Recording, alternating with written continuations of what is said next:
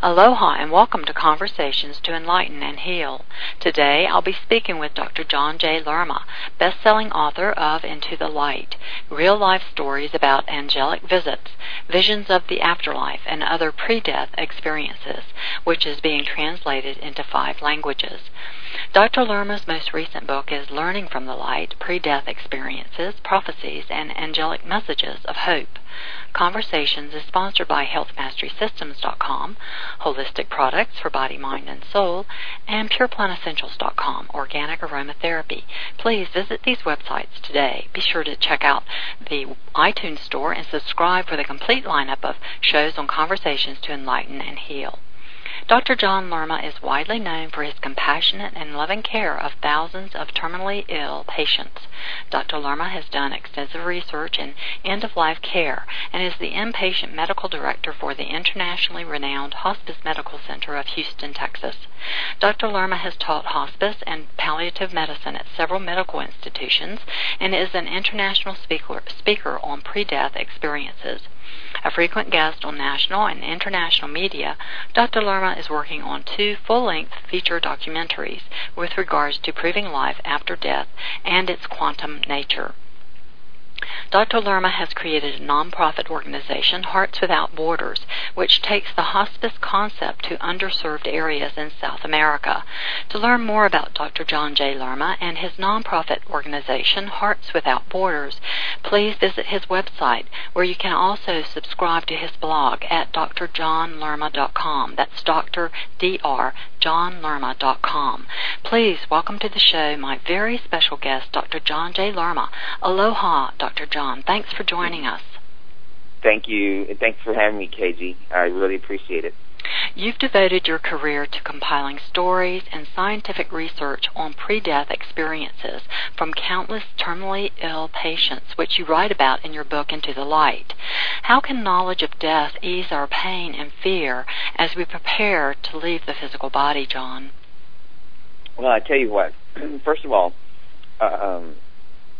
that's a mouthful, right? That's a lot. The big thing, if I can back up a little bit, what really has brought me into the hospice arena, it's really a love of mine now, and it's a passion that I think God has led me to, and He's been leading me to all my life.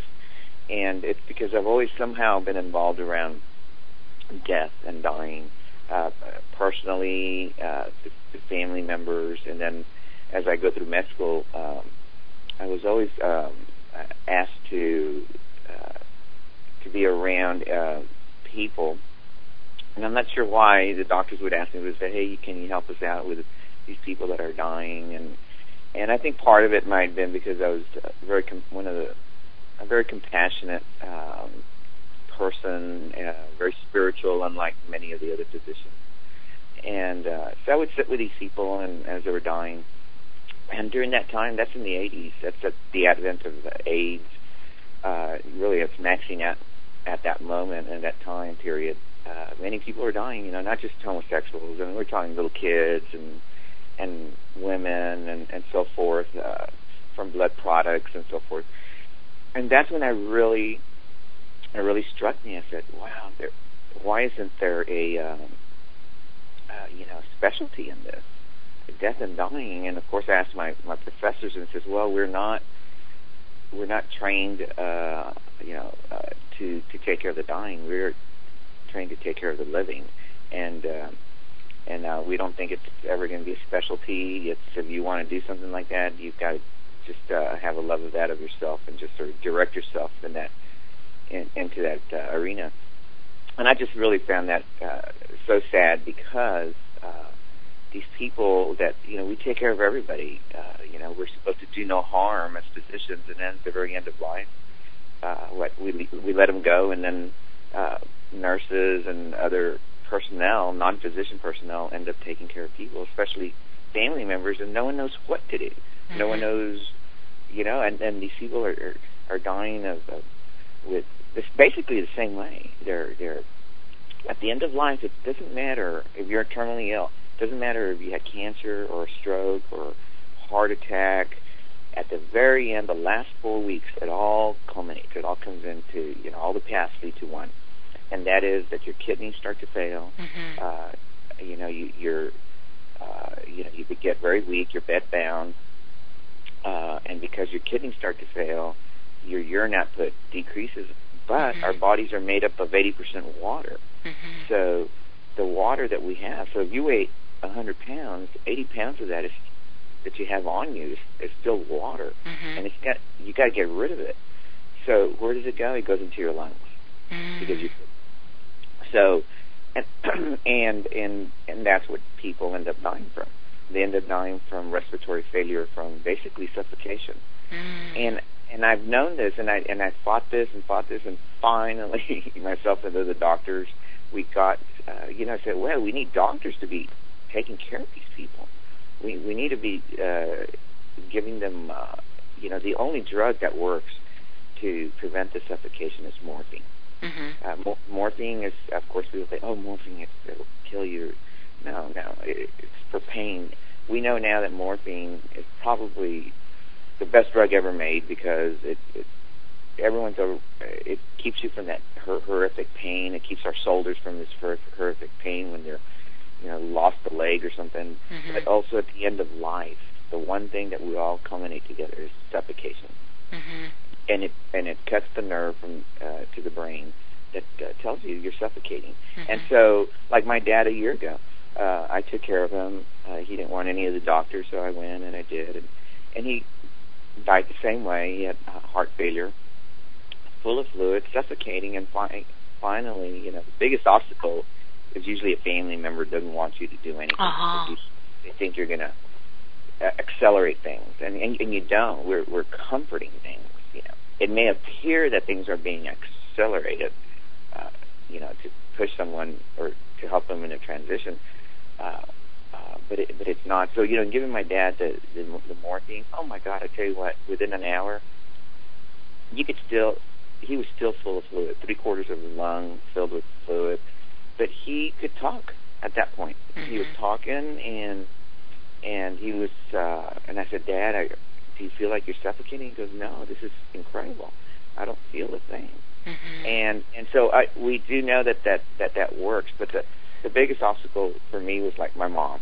She didn't want me to do that, and so as soon as you give them the morphine, they feel better, but what it does is it helps them transition, because now they're no longer anxious. Now they can really sit back and give closure to the family, talk to the family, give themselves closure. And this is where I finally started to see the things. When I started giving my patients, including my dad, the morphine and learning, how to do it and so forth, and they're finally comforting, and then they're waking up and they're talking. This is where I started to hear these incredible stories, and these stories about, oh my God, Dr. Lerma, there's someone behind you. My whole family's here, and my mom or my dad who died are behind you and next to everybody. And initially you hear these stories. I heard these stories very, very early on, and all of us, I think everyone out there who's listening to this interview, somewhere along the line have probably heard from other people or their own family, or maybe themselves directly, that a family member, when they was dying, they said, hey, they saw their mom and dad. Everybody's heard that. But medicine is behind that. It has really never wanted to try to understand that. And the observation by literally millions of people, billions probably, of this, and this going back to, at least that we know now, to the Egyptians. The Egyptians were really enthralled by this, because they would hear as people were dying, they were seeing things. And so that led them into to try these studies. And what the Egyptians did, oh my gosh, very Nazi-like, that they would put people into a near-death situation to try to find out what was on the other side. And long story short, they did so much of it that they came up with some some answers, and they came up with the Egyptian Book of the Dead. Yeah. And so, but they do talk about them seeing things. Socrates and Plato talk about that, having done studies themselves of this. They talk about that. Mm-hmm. The Torah, the Book of Zohar, which is the exegesis of the 5 books in the Torah. It talks about. This was probably 400 AD or something like that, and they're talking about how to get ready and what to expect when you're dying. Mm-hmm. And what they're saying in this book is they're saying at the end of life, people will feel very exhilarated for the mere fact that they begin to see loved ones on this side. And these loved ones come to you just before death to help you cross over. So this is 400 BC. Mm-hmm. Okay? People are saying, oh, we just heard about near death, and Dr. Raymond Moody, and who's a friend of mine, and all these other docs. Oh yeah, we came up with an NDE thing. Hello. It's been going on for a long time, and to take credit for that, no one should take credit for that. It really goes back to Socrates and Plato. Mm-hmm. And so in reviewing this myself, because I started to see a repetitious phenomena, and that was, here comes the first AIDS patient, the second, the 100th, the 1,000th. Mm-hmm. That's how many people were dying when I was doing my residency, and then later on, just normal people that I had on my service passing away, and the ones that could talk to the very end were telling me the same thing. So I'm saying, what is going on here? So I did a study. I did a personal study, and I presented it. And of course, everyone they didn't mock it, but they go, well, Dr. Lerma, you're trying to make something out of nothing. It out of nothing. You're trying to tell us that they're not hallucinating. That how can you prove that they're not hallucinating? I'm saying they are visions. These people are having something that is consistently the same, from person to person, woman to woman, child to child, man to man, trans-cultural, trans religion, everybody, religion, no religion, murderers, atheists, agnostics, they're all seeing the same thing. And I'm saying somebody in religion is wrong, because, and then all of them are right. And that's what led me into this, oh my God, this passion of, I had to find out what was going on. And so, and plus I think it's the thing everyone wants to know about. Myself, I think it is, uppermost on, especially after midlife, if you live through midlife, yes. it's something we're all going to do, so. Well, and what's happened since, and so just to let everybody know that, so that's really the, I wanted to let people know what the passion was, what drove me into this. And it was that, it's my compassion for just patients and be a doctor, not just to cure things or to help people get better, but to help them transition. Well, you saw a real need. Oh gosh, and so 3 years ago, they finally came up with the latest specialty in medicine that was called palliative medicine. Yes. Which is hospice and palliative medicine. So I became boarded in that and went to Houston. That's where. Yes. Well, I know attending my father at his death was one of the most incredible times of sharing I've had with my father. It was. Yeah. So. When did he pass? That would have been in October of, I think, 2006. Okay, so not long ago. Yeah, not that long ago. But it was very interesting. Right before, I connected with this Dzogchen master who gave teachings about the Tibetan Book of the Dead and how to do that. And I learned how to do that just before I mean, it was a surprise. I just got a call, and it was happening. And wow. so I attended him, and then afterward, I did all the Bardos for him. And I know how much it helped. And it also helped me as far as just that bond with him. And I mean, it was a wonderful thing for everyone, for the whole ancestral lineage. And, you know, some people I think have that sort of sensitivity, like yourself, to have that sort of awareness of that there are other dimensions, there are other things going on here that you're privy to, and you're just trying to. And I think as people transition, the veils begin to drop between the worlds, and they're not quite here, and you know what I'm saying, and begin to have impressions from those other dimensions and where they're transitioning to. Yeah, and you know, now that you mentioned these veils, I guess I'll dive into that real quick.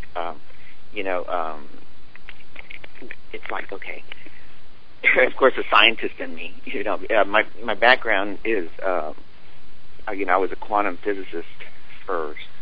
Actually, I got a double degree from University of Texas at Austin in pharmacology and quantum physics, and ended up doing a lot of work in quantum physics and then pharmacy. Then went into med school, and then became an internal medicine physician, and then eventually subspecialty now in palliative medicine. And but it was my physics degree. All of it culminated. You know, everything in life. I'm always such a believer that there's no coincidences. That if you follow what your passion, you know, is, and you really search within yourself, and you have this deep desire to do this. Like I had this deep desire for physics. I'm not sure why. I came from a poor family. My dad had a 6th grade education. You know. Yes, my mom was Buddhist. My dad was Catholic.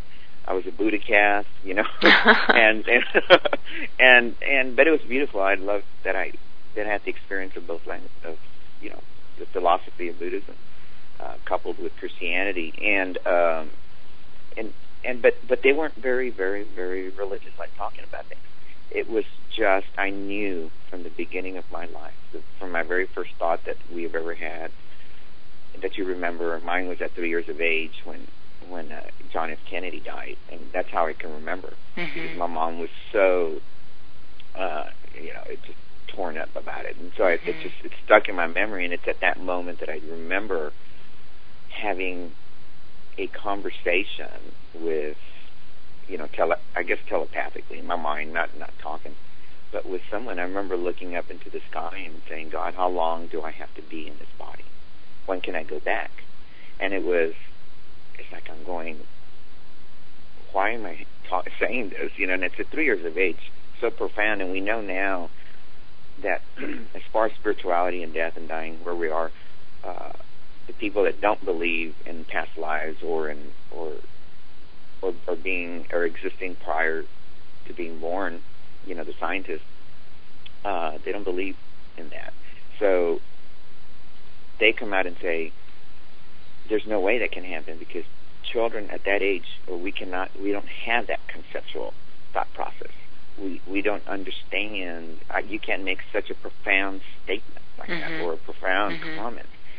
But we know now that Carl Jung, you know, the real famous psychiatrist, did studies on that in children, and would ask them what they were thinking and what was the earliest age, and he found out that a lot of people around 3 and 4 years of age were having very profound statements. And so, and as they went on in the years, they forgot it. A lot of people tended to, you know, it waned away from them. And so what he was coming down saying, and he's the one that believed in the collective unconsciousness, that there is something, that there's a knowledge out there that we all tap into. And he was right. He was right. And he's saying that we do come from, you know, another place, that there is a God of intelligence. And but we know now that there is something to that. And what I'm trying to get at is there's these studies now, and which I have involved into my death and dying, trying to prove what's going on in the brain at that moment. So when these kids are having these profound thoughts. They're putting them in these new scanners, MRI scanners. It's not regular MRI. Mm-hmm. The MRI was a still picture. It didn't show anything but a black and white image of your brain, and it was sliced in millimeter projections. So you could tell if you had a stroke or a tumor, that kind of thing. But what they've done now, they've come up with these new MRIs that are in real time. So they can tell what's going on in real time. They're called a functional MRI, and the latest is called the MEG scan, MEG scan, if people want to look into that. And it's the magneto-electroencephalogram. So it's an EEG/MRI scan. There's only 2 in the United States. And it's really hard. Right now I'm trying to get to use one, although I do have some research based on one of them that I was able to get a patient in there. But what it's doing is, like, say, when these people are having these profound thoughts or these pre-death thoughts, when someone's dying, and if you can get them into the scanner at that time, it shows up, it picks up by the blood flow, by the amount of glucose that the brain is using. It'll show what part of the brain is being used or lights up to, that's being used when you're thinking these things. And so what we have found is that these kids that are having these profound things are utilizing their temporal lobes. It's real consistent. Okay, it's almost a signature pattern. And I said, wow, you know what? Maybe, and they also, I'm sorry, these kids also believe that they're also seeing entities at that time and age. The veil is still open for them. That's what we're believing. And it closes as you get older. And it stays closed until you die. And so my thought as a physicist, I was saying, well, it's got to be, there's, of course, everything, there's an explanation to everything. It's just, it's the supernatural is just we haven't found the actual scientific explanation. But, and God is about science. It's like Einstein said, and in the book I wrote about this. It's science without religion is lame, and religion without science is blind. And that was Einstein. And Einstein, how incredible. He, at the very end of life, realized that we were back engineering to prove where we were coming from, to prove a lot of what the book, the Tibetan Book of the Dead, the Egyptian Book of the Dead, the Bible, the Torah, the Quran. A lot of what was in there, we're proving it, their parables and so forth, through science. And so he started to come up with a lot of these theories, and we've jumped into that, and that is that there is a quantum nature out there to our brain, and that quantum nature to our brain, it shuts down after a certain period of time, and it reopens. And so there are certain chemicals that are necessary for it to open up the receptors in our brain.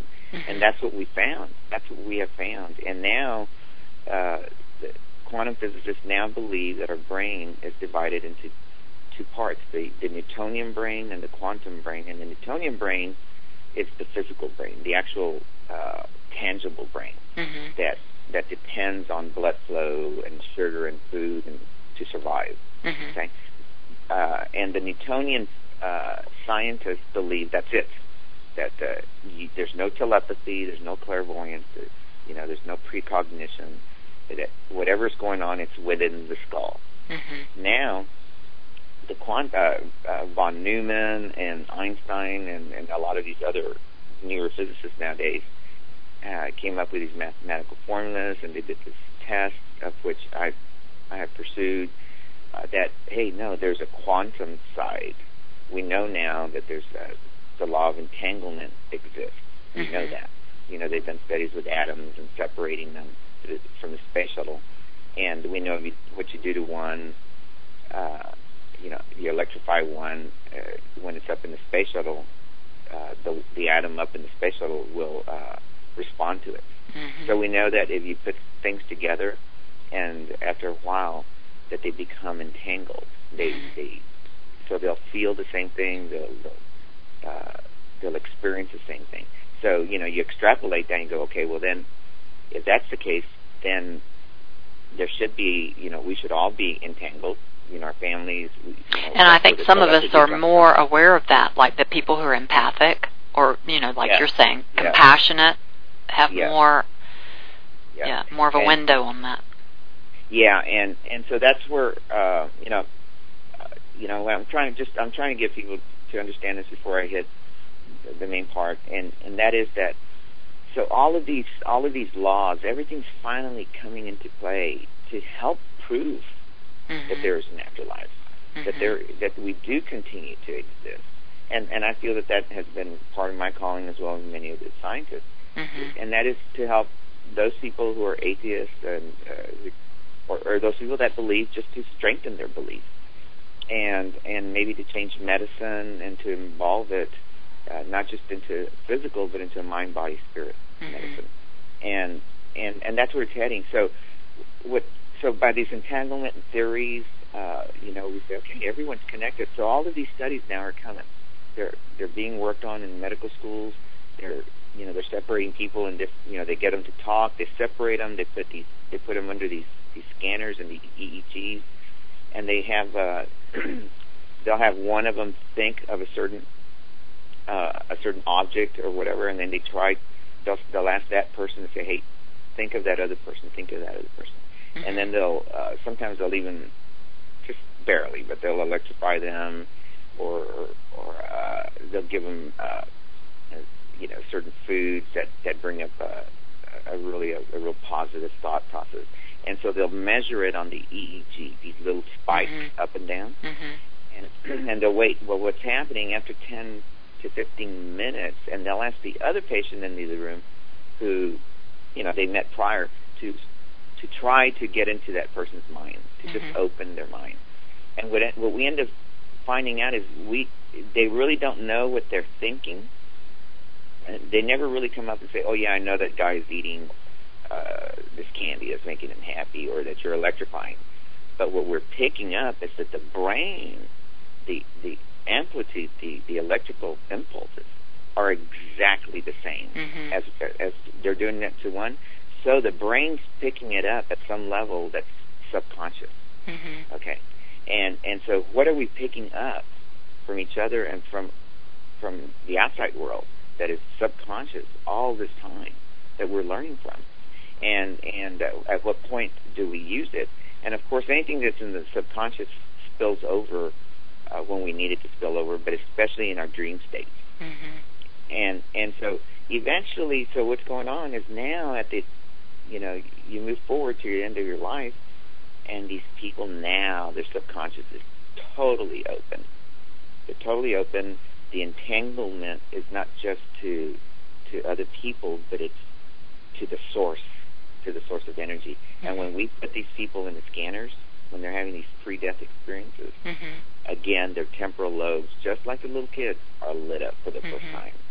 Any person in between there that we've done, their temporal lobes never light up. Nothing ever lights up that significant. It lights up in little centimeter. Well, that's more the emotional brain and memory. Yeah. Right? Yeah. And that's, well, and temporal lobes is where your telepathy's at. That's where your all the clairvoyance, the precognition. And, the CIA did, and they're probably still doing it, I worked for the government at one point. They were doing studies on remote viewing. Right. And I do distant healing. Yeah. So I know how effective it is. So exactly. So there you go. So the government believes in it. They've been doing it. They know so much more about this quantum stuff that they're not telling us. In fact, when I was working for McDonnell Douglas, they said, "Oh yeah, here's the government Bible." I tell you what, man. I can't tell you a lot of the stuff, but I can tell you, we are so advanced, way beyond what Star Wars and all of that. Those movies. Oh my God! One day it's just economically, for some reason, they feel they got to just slowly let out the technology. But the point is that they know this works. They know this works. They know this telepathy works. They're using it. Yeah, I'm in wonderment, though, that medicine really is not operating. It's still operating from the Newtonian science. Oh, absolutely. And that's, But now, why do you think that is? Oh, that's how we're being taught. The med schools, the schools. But why is that? Why isn't it transitioning more to a quantum science for the training? I'm not sure. I think they're still just most of the people are very close-minded. Even with all the science to back it up. Yeah, because a lot of it is not proven totally yet. And it's too evidence-based. It's not empirical enough. Yes, it's very evidence-based. And that's becoming more acceptable, though, I think, evidence-based. Yeah. And I like that. You know what? That's great. Fine, it's going to be evidence-based. So then, like I recently gave another talk, using these scans. And at least all the docs are going, okay. I go, here's these scans of regular people thought about God. Here's these scans of these pre-death people, one an atheist, an agnostic, whatever, thinking about God. And so it's very, very different. I mean, almost the whole brain is lit up, and these people are weak. They have no blood flow going into their brain, or very little, because they're just about to die. And yet the healthy people barely have any color. It lights up in yellow and red, has barely any color, and no one knows how to explain that. And so all I'm saying, guys, is that we got to keep our minds open. I think that this begs for funding to do further research. Why is the whole brain lit up when we're only supposed to use less than 5% at any one time of our brain? Well, I've heard that the pineal gland is most active when we're first born and then prior to our death. Is that true?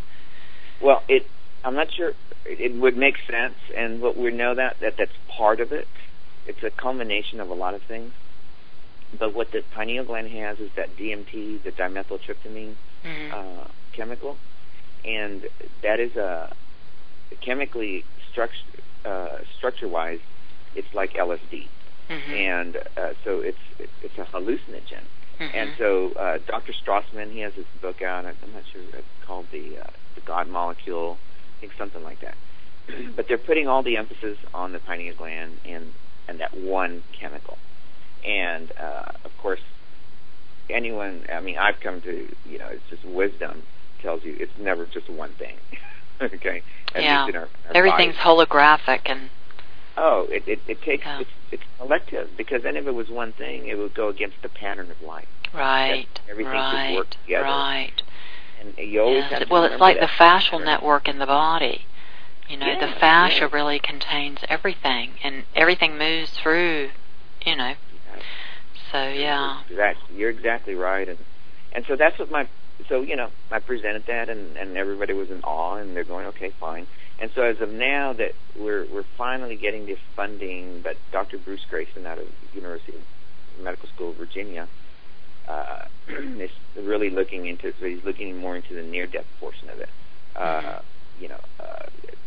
Who else? Harvard, in conjunction with another study from England, they're looking into NDEs as well, with the near-death experiences. So it's starting. My hope is that they continue to keep their mind open, and they don't come out and say, oh, no, this is not the way it is, because then it'll shut it down in a way. Yeah. But I'm going to continue with many other physician friends, Dr. Jack Turner from Hawaii, the neurosurgeon. He's just been really drawn into this. Myself, Dr. Schwartz from Arizona, Dr. Peter Fenwick, a neuropsychiatrist from England, Dr. von Pimmel, cardiologist from Germany.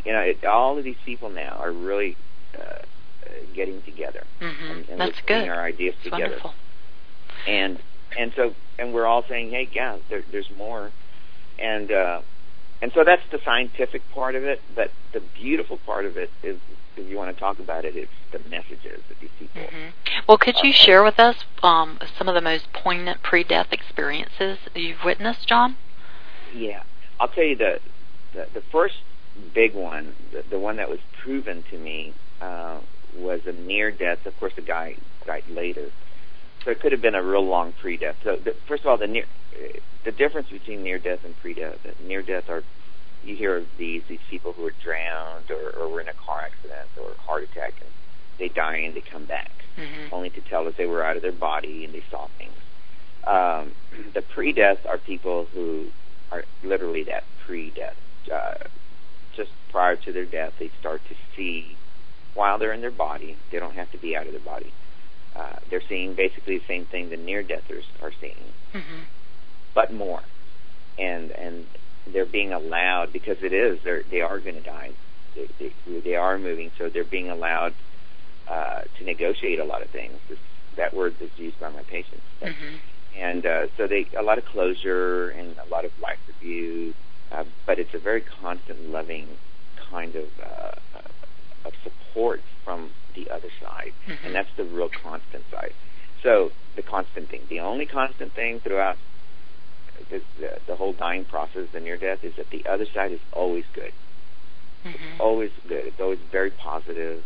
It's very supportive. It's us that bring in the darkness. It's our self-conviction, our inability to not forgive ourselves, our inability as a result of all of that, because we can't love ourselves.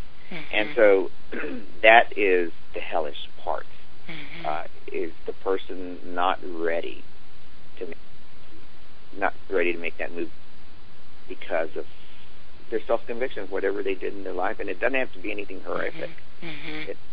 All it has to do is how strong your ego is. Yes.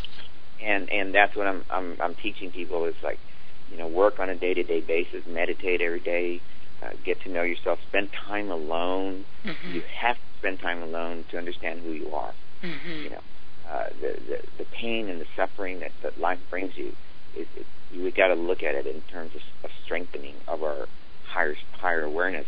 That way, we are able to bring heaven onto earth and do good things and make changes and follow our passion. Be joyful. That's what God wants. And then at the end of life, have a very, very peaceful transition. But most Americans don't. I would say about 40% don't. The ones that I care for are have a very tough transition. I wanted to ask about that. If this is something, if everyone comes to peace, like you're talking about, and finds that self-forgiveness and self-love before they transition, or people resist that and just and they will come. The quick answer is yes. Everybody comes. I'm pretty sure. Maybe there might have been one person out of the 30,000. That I wasn't quite sure. But no, and at the very, very end, and I'm talking seconds before they finally come to it, and they surrender. But they don't have to, and that's what they're telling me, Dr. Lerma. Spread the message that you don't have to be this way. It doesn't have to be this way. But the good news is that yes, your body finally it really does surrender. And a good example of this was this, and I'll give you an example of these kind of messages and experiences I've seen.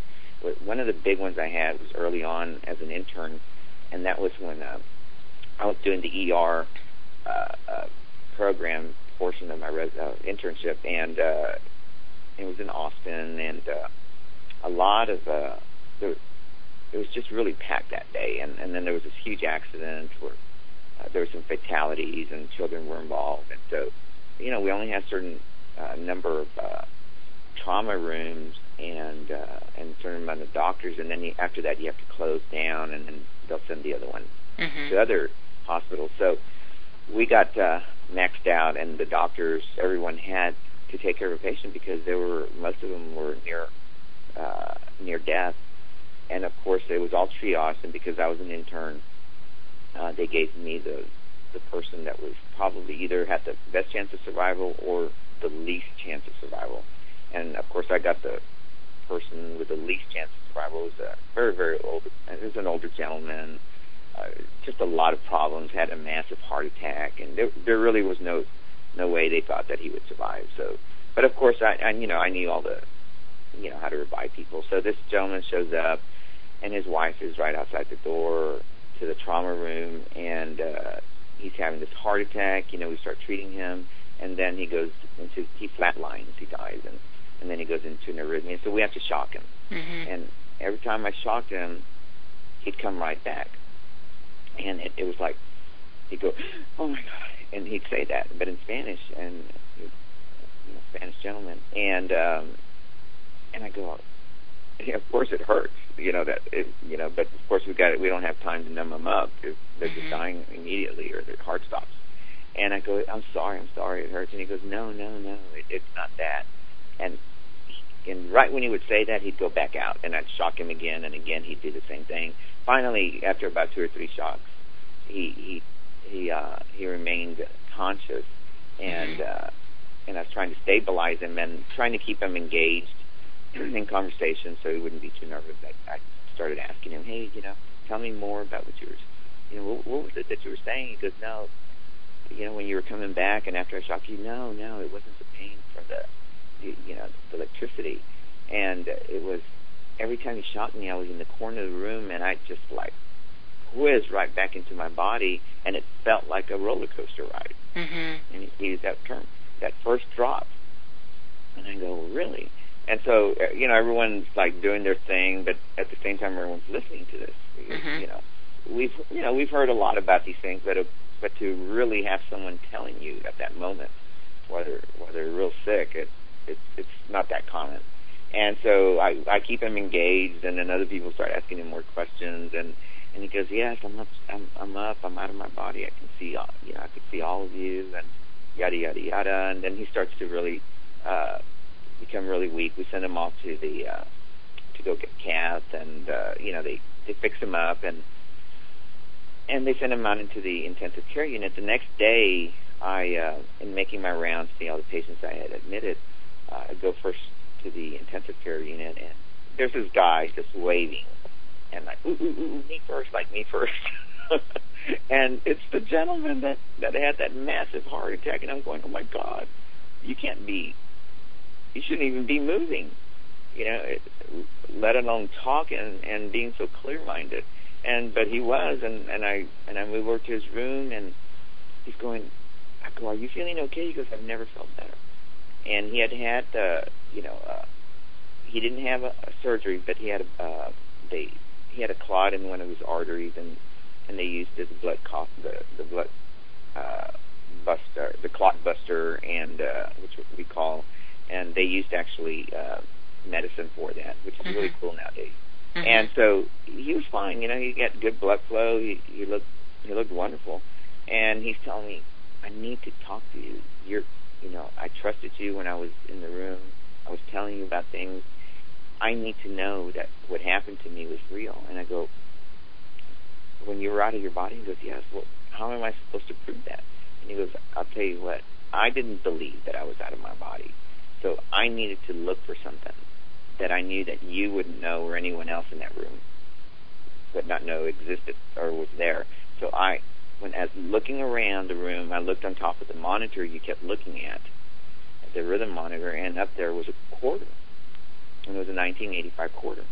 And he got that close to it, he said, to see that it was a 1985 quarter. It was the right lower hand corner of the monitor. There was light dust over it. The trauma room had just been built probably a year prior to that, and this gentleman had never worked really in his life, and was an alcoholic, very abusive to his family and so forth.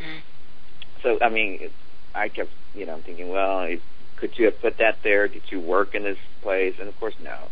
Even if he did, for him to have a heart attack and then to choose to be in that same trauma room, that doesn't work that way. We choose that, And so there's no way this man could have set all this up. And so I go down there and I said, well, you know what? I'm just interested. I'll go and humor this whole thing, and let me go and get a ladder. So I called the guys to bring the ladder down to that trauma room, and told the nurses, and some of them were there from that night before, and they were all interested to find out whether it was true or not. And so get up there, and sure enough, there it is. 1985 quarter, light film with dust, no fingerprints up there, like someone was, holding on to, the monitor or whatever, putting something up there. And it was there, just like you said, 1985 quarter. So I get down, all the nurses are going, wow, this is really bizarre. But of course, immediately they get stormed in by another trauma victim. So, we don't have time to think about these things. And so they happen day after day, day after day, but because of the emergent status of being a physician and things, we just don't have time to talk about it or write about it. And I wanted to write about it. Yeah. And so I go back and tell the patient this, and he goes, oh, my God, he just started crying, and he goes, it's true. And he goes on to tell me that he negotiated with God, and that God is just incredibly loving.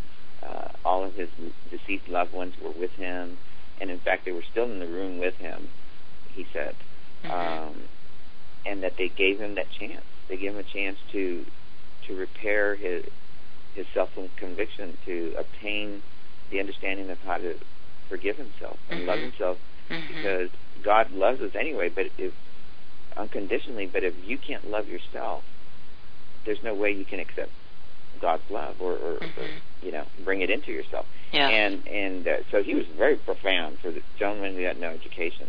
And that's what I've noticed on all of these patients who either have no education or little education, or are younger, that they are profound, intellectually profound and spiritually profound, and the statements they make are just, oh my gosh, they give you goosebumps.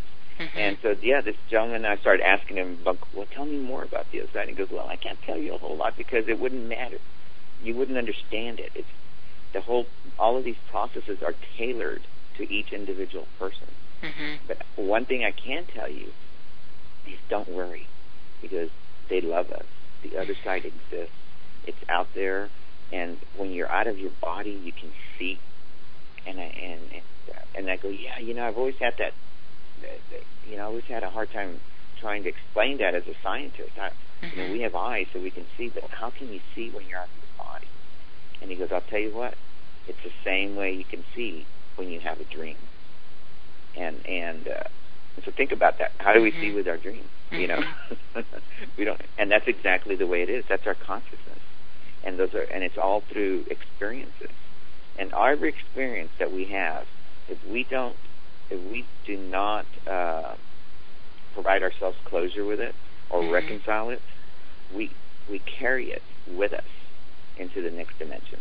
And what he told me is that God is eternal, God is eternally loving, unconditionally loving, that they will work no matter how long it ever takes, of course, they have eternity, to get us to achieve that level of self-forgiveness and self-love so that they can move on to the next dimension. And so the point is that everyone does move forward, is what he's saying. It just depends on how every time you move from dimension to dimension, it's all about knowledge and lessons. And it's not about, failure or success.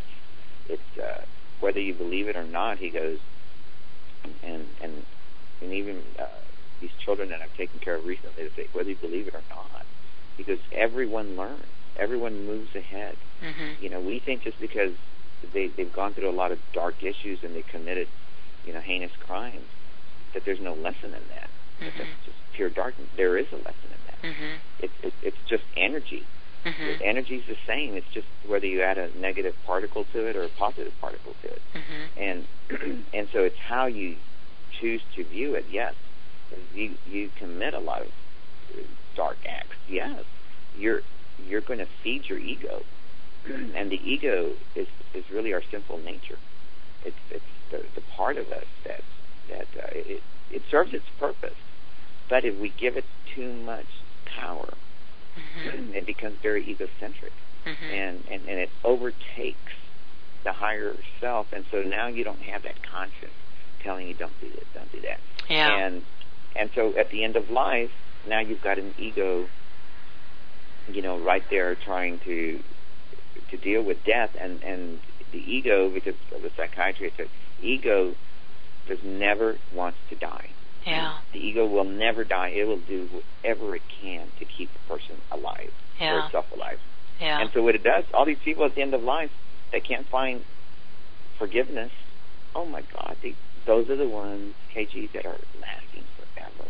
they will last without fluid or water because their kidneys are gone, they're full of fluid in their lungs, so we can't give them more fluid.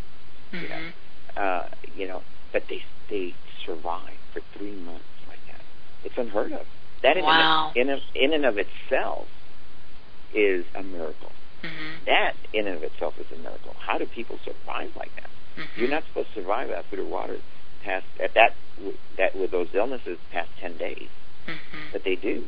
And you can see them. You can see the darkness in them and the ego. It's the pure ego, and what we do in hospice has such a control over them. Oh my God! It's just, and that's why it's so important to place. If someone's terminally ill, choose hospice. It's very important, unless someone knows how to handle these things, because that's where we on this side, on the physical plane, and the spirits on the spiritual plane are working to help these people, because we're all connected in the end. We need them to move on. Well, we're all connected in the beginning, the middle, and the end. We're all connected. Yes. It's just a matter of opening our eyes, Yeah, and our spiritual eyes are our eyes of love, or seeing what I call angel eyes. So, have you had any experiences of the angels? You mentioned dark angels and white angels. Well, have you personally witnessed interactions between terminally ill patients and angels? Yeah. Oh, yeah. Like these gentlemen, a lot of everyone's going to see a white angel at the very beginning, and it usually starts around 4 weeks, right about 4 weeks before their death. So my dad, he died suddenly a few days. He got sick just a few days before he died, but 4 weeks before, almost around 30, 35 days before just the way most people do it, he saw someone in his door just at the door to his bedroom. And he thought, did someone break in? But he wasn't nervous. That was the weird part about it. It's like, Dad, weren't you nervous? And he goes, no, that was the weird part about it. I remember Dr. Jack Turner was talking about one of his patients seeing a bright angel, or, some being. And then it was later that day that so go on. That she passed away. Yeah. And yes, Jack is great, man. And to have a neurosurgeon tell you these things, the neurosurgeons are even much more conservative about what they say. So to have a neurosurgeon saying these things, that's incredible, and that's why I love Jack, and that he knows the truth, and he's willing to fight for it and tell people about it. But I tell you what, they do see, after 30-some thousand people, I put it all together, all the information together, and it's around 4 weeks that they do start to see someone. These are the terminally ill people. And of course, people will ask me, well, what about the people in car accidents and people who aren't really terminally ill? Well, we're all terminally ill, really, per se. That's right. You never know. You never know. You just never know. No, I know. Yes. But and to live in gratitude, just if you are awake to that, I think that really helps you to live in gratitude for each moment, to be in appreciation. That is the message from my patients, is if you live like that, not only will, yes, the life will be tough. It is. It's meant to be that way, but it's also meant for us to find the joy. And but if you live like that, you're assured an easy transition. You assured yourself. You have invested in that, and God can't do it for you. That is what free will, my patients are telling me, is all about. Yeah, well, talk about that. I was going to ask you, what are your thoughts on free will from the perspective of the terminally ill, and why is it a vital ingredient for creating Earth, creating on Earth as well as in heaven? Yeah, well, free will, people think, well, free will, I can make any decision. It's about making decisions, good and or bad, whatever we view it that way. But the reality is that free will, that isn't free will. The true free will is the choice to choose to really, it's almost at the very end of life, to choose where you're going to go, to choose whether you're going to forgive yourself, or not forgive yourself and self-separate yourself from your Creator and from the source. And I tell you what, my non-hospice patients I have cared for, I have seen some of those people die like that. And despite seeing the angels and even like either Jesus Christ or they say God or the physical form of God, they want to go, but they can't. They can't. They said, no, I did the things I did. No, I'm not worthy. And they say that being in the presence of this light is incredible. It basically, it's like a bright light that shines within your subconscious, and it opens up everything you've ever done, who you are, about your ego. You end up understanding everything. Everything's very clear for the first time, and it's at that moment that you realize what your free will was about and how strong it was, and that was that. Wow, my ego was really, it's strong, but it wasn't as strong as my higher awareness and my higher self. Why did I do that? And so you have to. They try to go through these. The other side tries to help you understand through by tailoring your life review to, and the big part of that is to help you find forgiveness. And if that entails having to go back in time, they'll do that. And I had a murderer like that. He couldn't forgive himself, and that was one of them.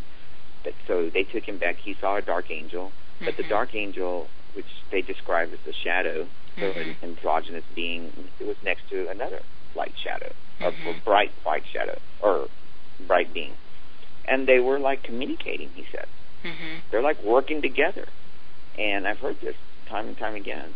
And it sort of makes sense, I guess it's like everything's binary. It's that, positive, negative, black, white, day, night, ego, higher self, and the same patterns continue to exist even on the other side. And so I think that the white angel, like he said, told the dark angel something, and the white angel left, and he felt really just distraught at that moment. Well, the dark angel just whizzed into him, into his chest cavity, he said. And at that moment, he said he went back in time, and he saw, he was a black gentleman, and he saw that his ancestry during the slave periods, one of them had murdered somebody. And that at that moment that he murdered, he saw this dark being or this dark shadow enter him. And then his child murdered somebody, and then he saw that shadow shift into him, and then so forth and so on. So he came along from a long line of murderers, and he saw he got to see. So it was an ancestral pattern that he kept repeating. Absolutely, and his son was a murderer, and actually shortly right before he passed, he was let go from jail so he can come over, and there was a healing. Finally, it stopped. But the really incredible part about it is that this guy was not Christian or anything, but in the Bible, and in Buddhist texts, it talks about generational. The Bible talks about generational sin, or just the word. The sins of the father will be visited upon the children. And you can actually, and as a scientist, I say, you know what? Maybe it's dark because it's unconscious. There's an unawareness. That's exactly right. And we're all, again, what does that boil down to? Entanglement. That we are in a... And so that the free will is limited because we're entangled and repeating rather than choosing, making a free will choice? Yes. You got it. And but we have to break the pattern for everyone. And we do it for our whole ancestral lineage. It's out of love. Amen. Yes. And these people are hanging around.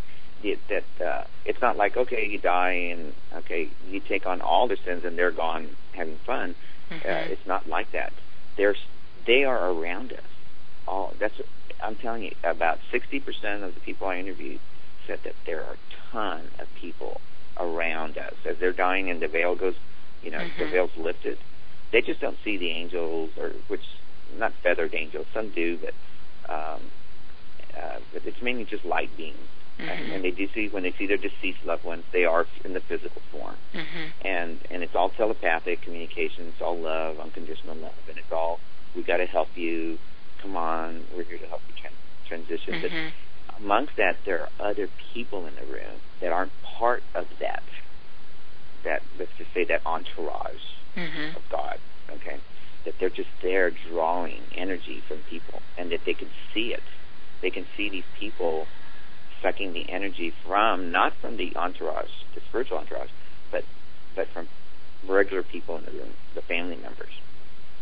And especially the people that are mean or they have unresolved issues, and oh my God, all these people that are coming in. I've heard of that. I've heard of what you're speaking about, that there are people who feed on other people's lower energy emotions.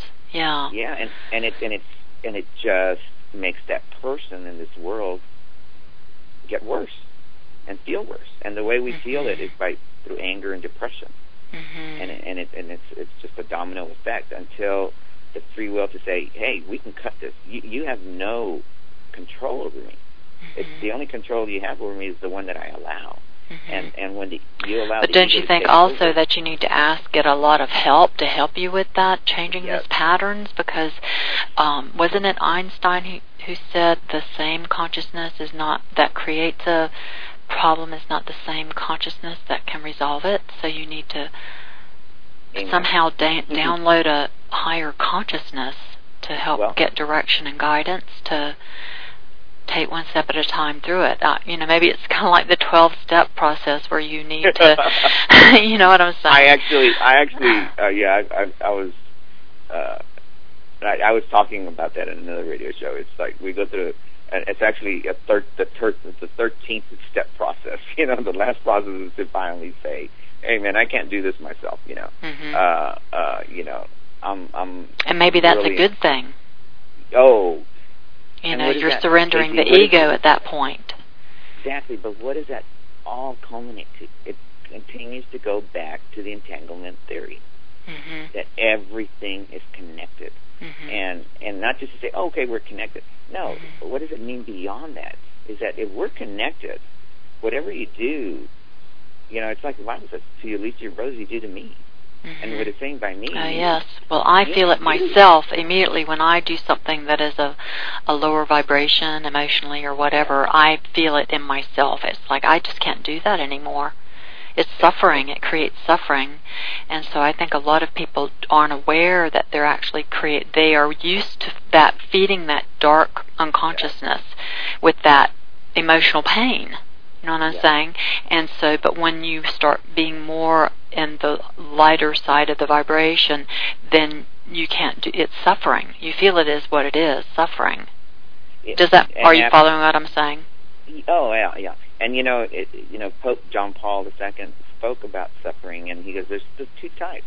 You can view, there's the suffering you cause that takes the energy, or there's a suffering. The suffering is not just hurting, suffering is just being on this planet, away from our home, and because you can view it as its strength. But yes, there's the weak suffering, and or the dark suffering, or the suffering that just doesn't feed. It doesn't draw from the Creator's energy, the vast energy in the universe. It draws from each other, and so just like batteries. It's like vampiric or energy vampires who... Yes. You will die. There are people, I'm telling you, when people say, oh, they died of where does this come from? Oh, they died out of a broken heart. Okay? We heard that. We've heard that statement. It's existed forever. But there's truth to that. The reality is... Well, we're emotional beings. We're energy beings. To me, emotion is energy in motion, and that's how that's the language of the subconscious mind, is the emotions. Yes, and so we got to be very... Look, it is. It takes a lot of knowledge, a lot of reading, and understanding of how to handle life, how to be a human being. And not fall prey to these things. It's, and reading and that's where the strengthening is. I think is we're strengthened by these. Yeah. I'm sorry. Go ahead. So what would you say then the key lessons, forgiveness certainly seems to be one of the key lessons. We're learning about forgiveness. That's the biggie. The biggie is, in my opinion, based on, the thousands of people that told me, the last little boy, so there was a little boy, a 9-year-old boy, who had cancer in his eyes, retinal cancer, so they removed his eye. And but the cancer spread into his brain, and it actually projected out of his skull. But throughout that whole time, he, when he came onto my service, again, like I said, profound. Even kids are profound. Like, they're very in life. They're speaking like adults, or maybe some adults. Well, let's just say with wisdom. Let's say that with a lot of wisdom, and so here's this guy, this little kid. I walk into the room, and he goes, "Hey, Dr. Lerma," he's speaking well, like no pain, no distress, and he's telling me, "Hey, I like your, as I spike my hair, I like the way you spike your hair now." And I'm going, "Wait, you have no eyes.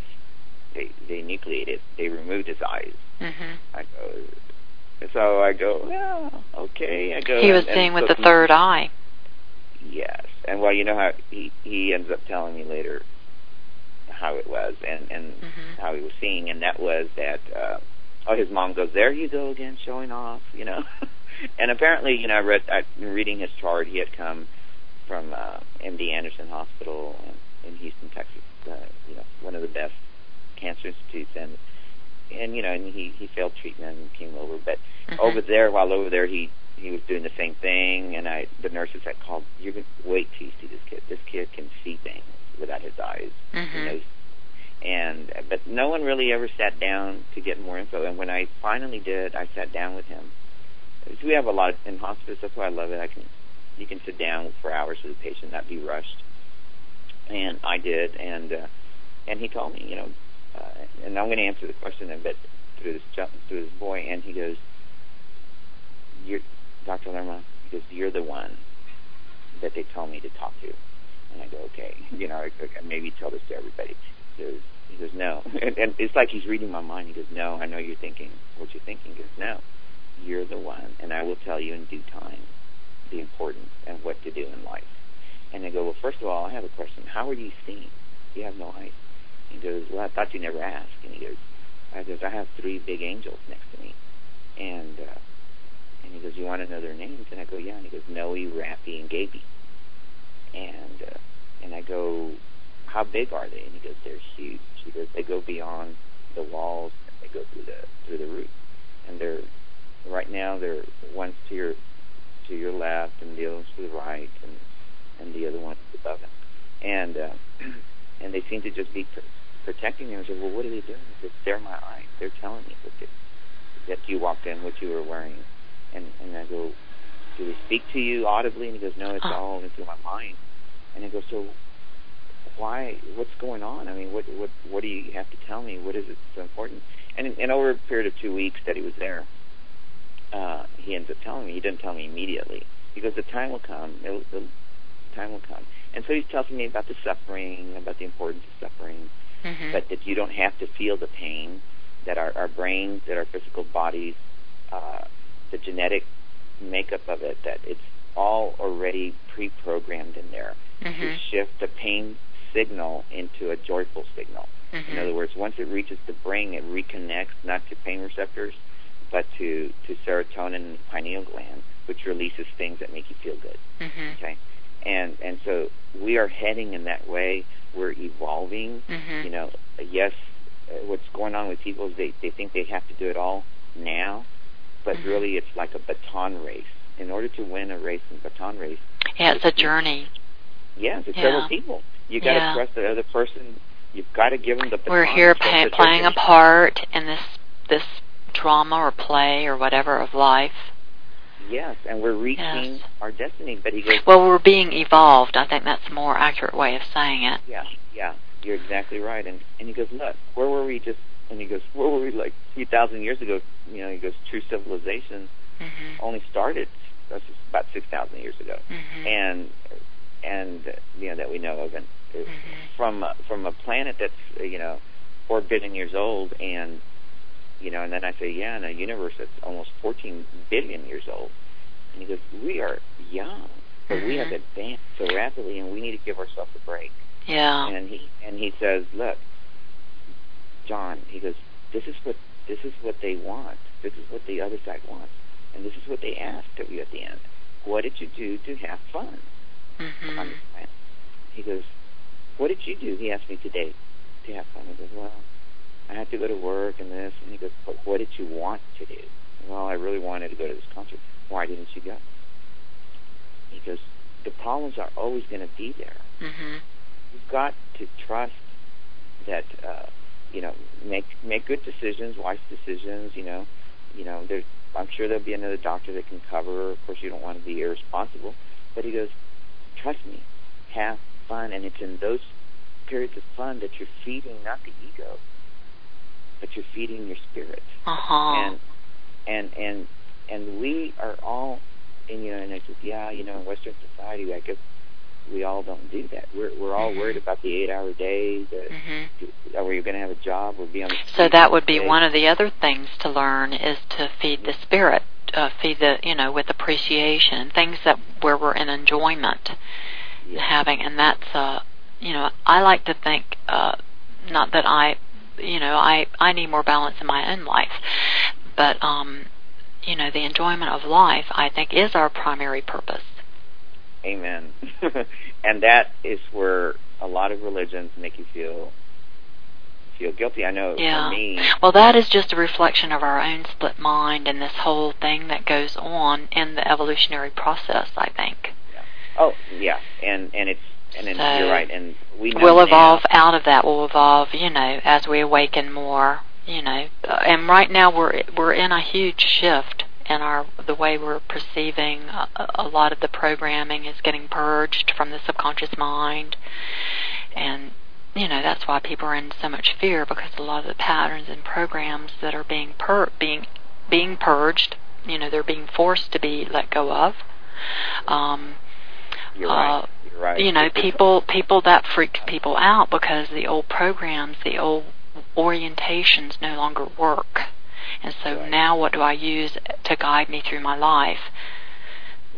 So, and that's when you need that mind, body, spirit, and that's what he keeps telling me. Yeah, and so all those things are coming online for us.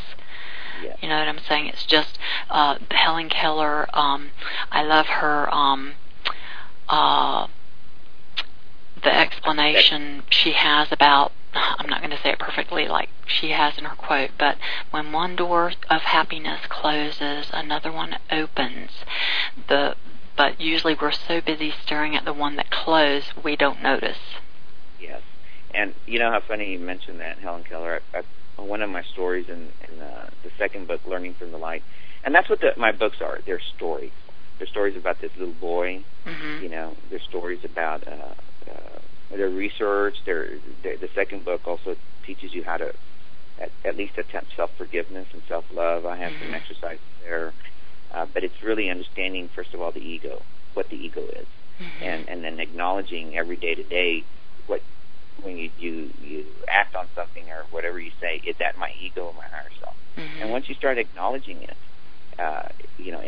knowledge is freedom, and it frees you from the chains that bind us and from the ego. And the ego is really weak, but so once you do that, you can really become free. And you can start to say, that's what I need to forgive myself on. You know what? Or, you know what? I need to reconcile my ego and my higher self and say, I love both of you. The ego served its purpose as a child because it's selfish, and it needs to be selfish. And that can grow into self-esteem, exactly. and brought into the light. Yeah. So. And so that's what the stories are. And one of it's funny you mentioned Helen Keller also says, that the difference for me, I think it was about a blind girl. This story is really incredible. It's a blind girl who's been blind all her life, like Helen Keller, and at the very end of her life sees. And that we all have documented. And she starts to write right before, and it's telling us exactly everything, and draws the angels, and expresses all of this. So that story is really beautiful. But I started with Helen Keller's quote, and I really recall it immediately top of my hand, but what it says in this life, basically what she's saying in this life, the difference in this life is that I can't see beyond the door, but at the end of my life, I know that door that I will be able to see, something to that effect. And that was true.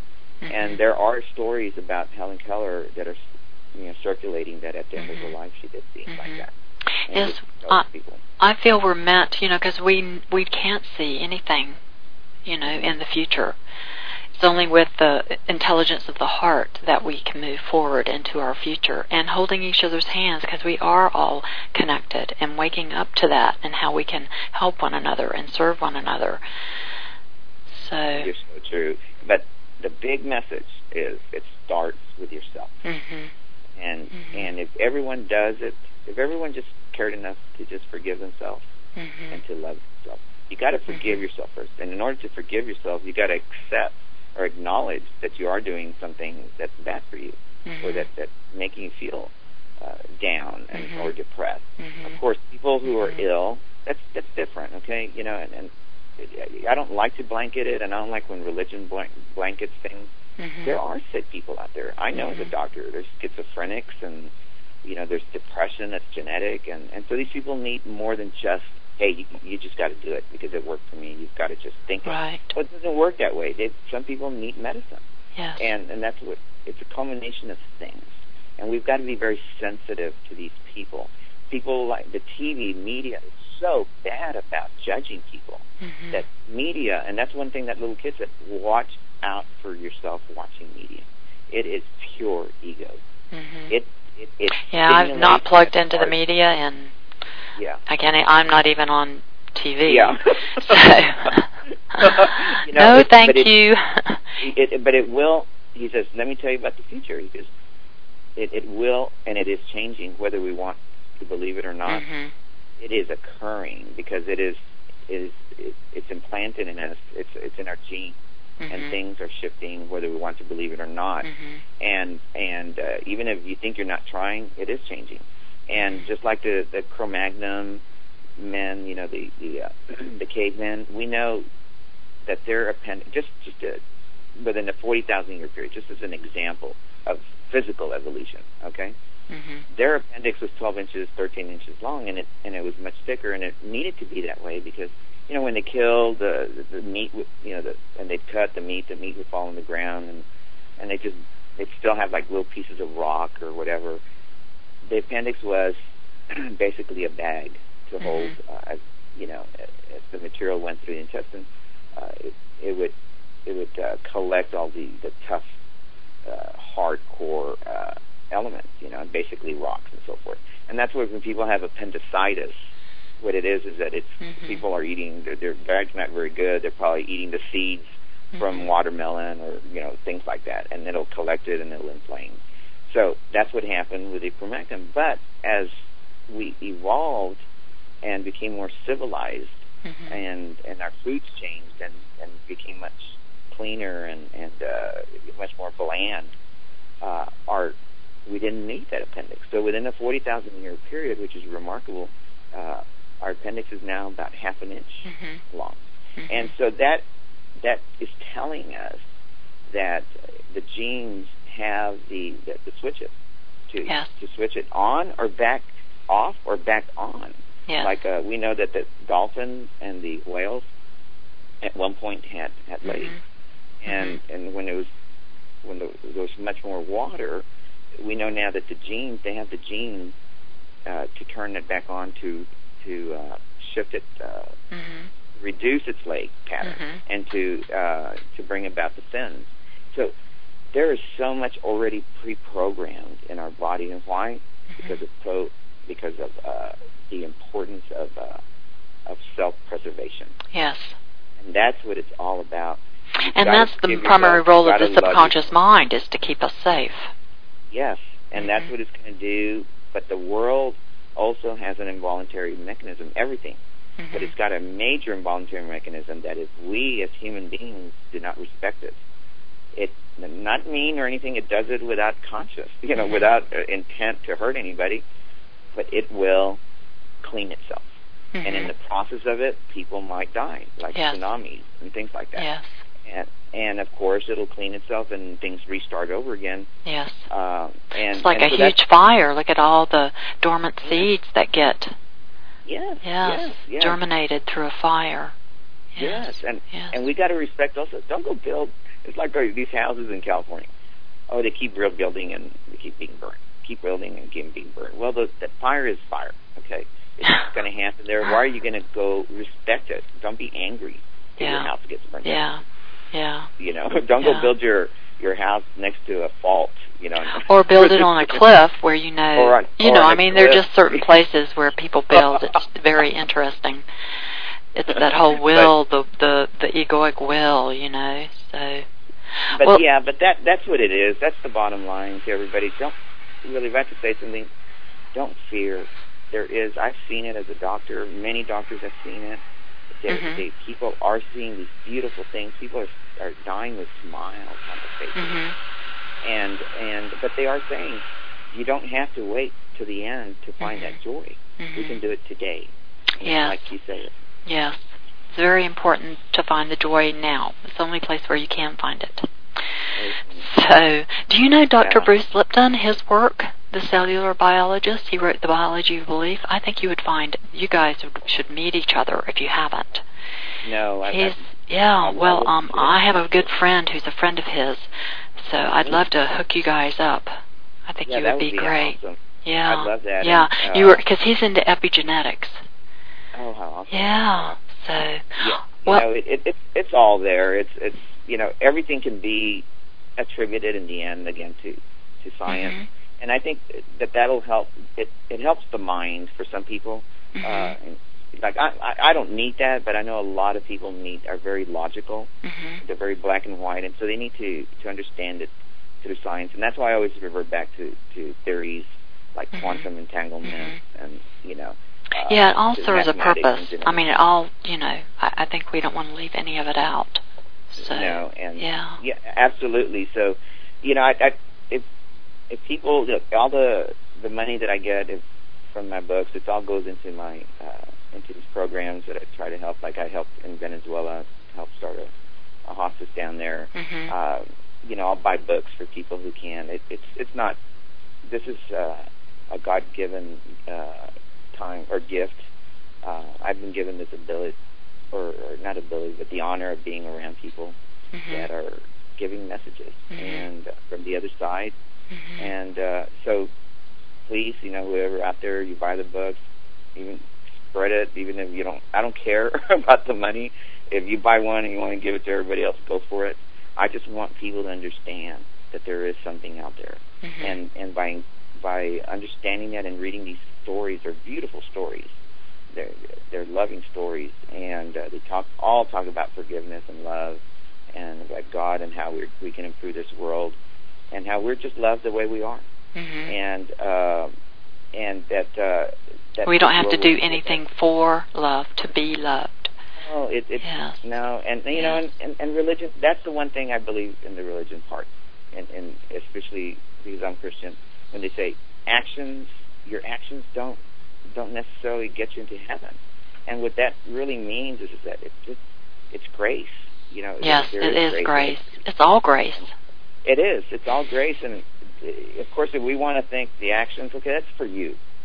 Okay, if you think you need to do something good to make yourself feel better, fine. But the reality is that it's all grace, and just to be grateful for it, and just say, hey, God loves me anyway, so I got to love myself the same way. Yes. Yeah. And that's the beauty of the whole thing. Yeah. Well, that's a beautiful note to end on. Yes. So. Well, thank you, KG. You're welcome. I wanted to just. Great job. Okay, well, I just want to close, remind people to learn more about Dr. John J. Lerma and his nonprofit organization, Hearts Without Borders, and his books. Please visit his website, where you can also subscribe to his blog at drjohnjlerma.com. That's drjohnlerma.com. Have a beautiful day, everyone. A warm mahalo. Thanks again for joining us, Dr. John. It's been a pleasure. Likewise.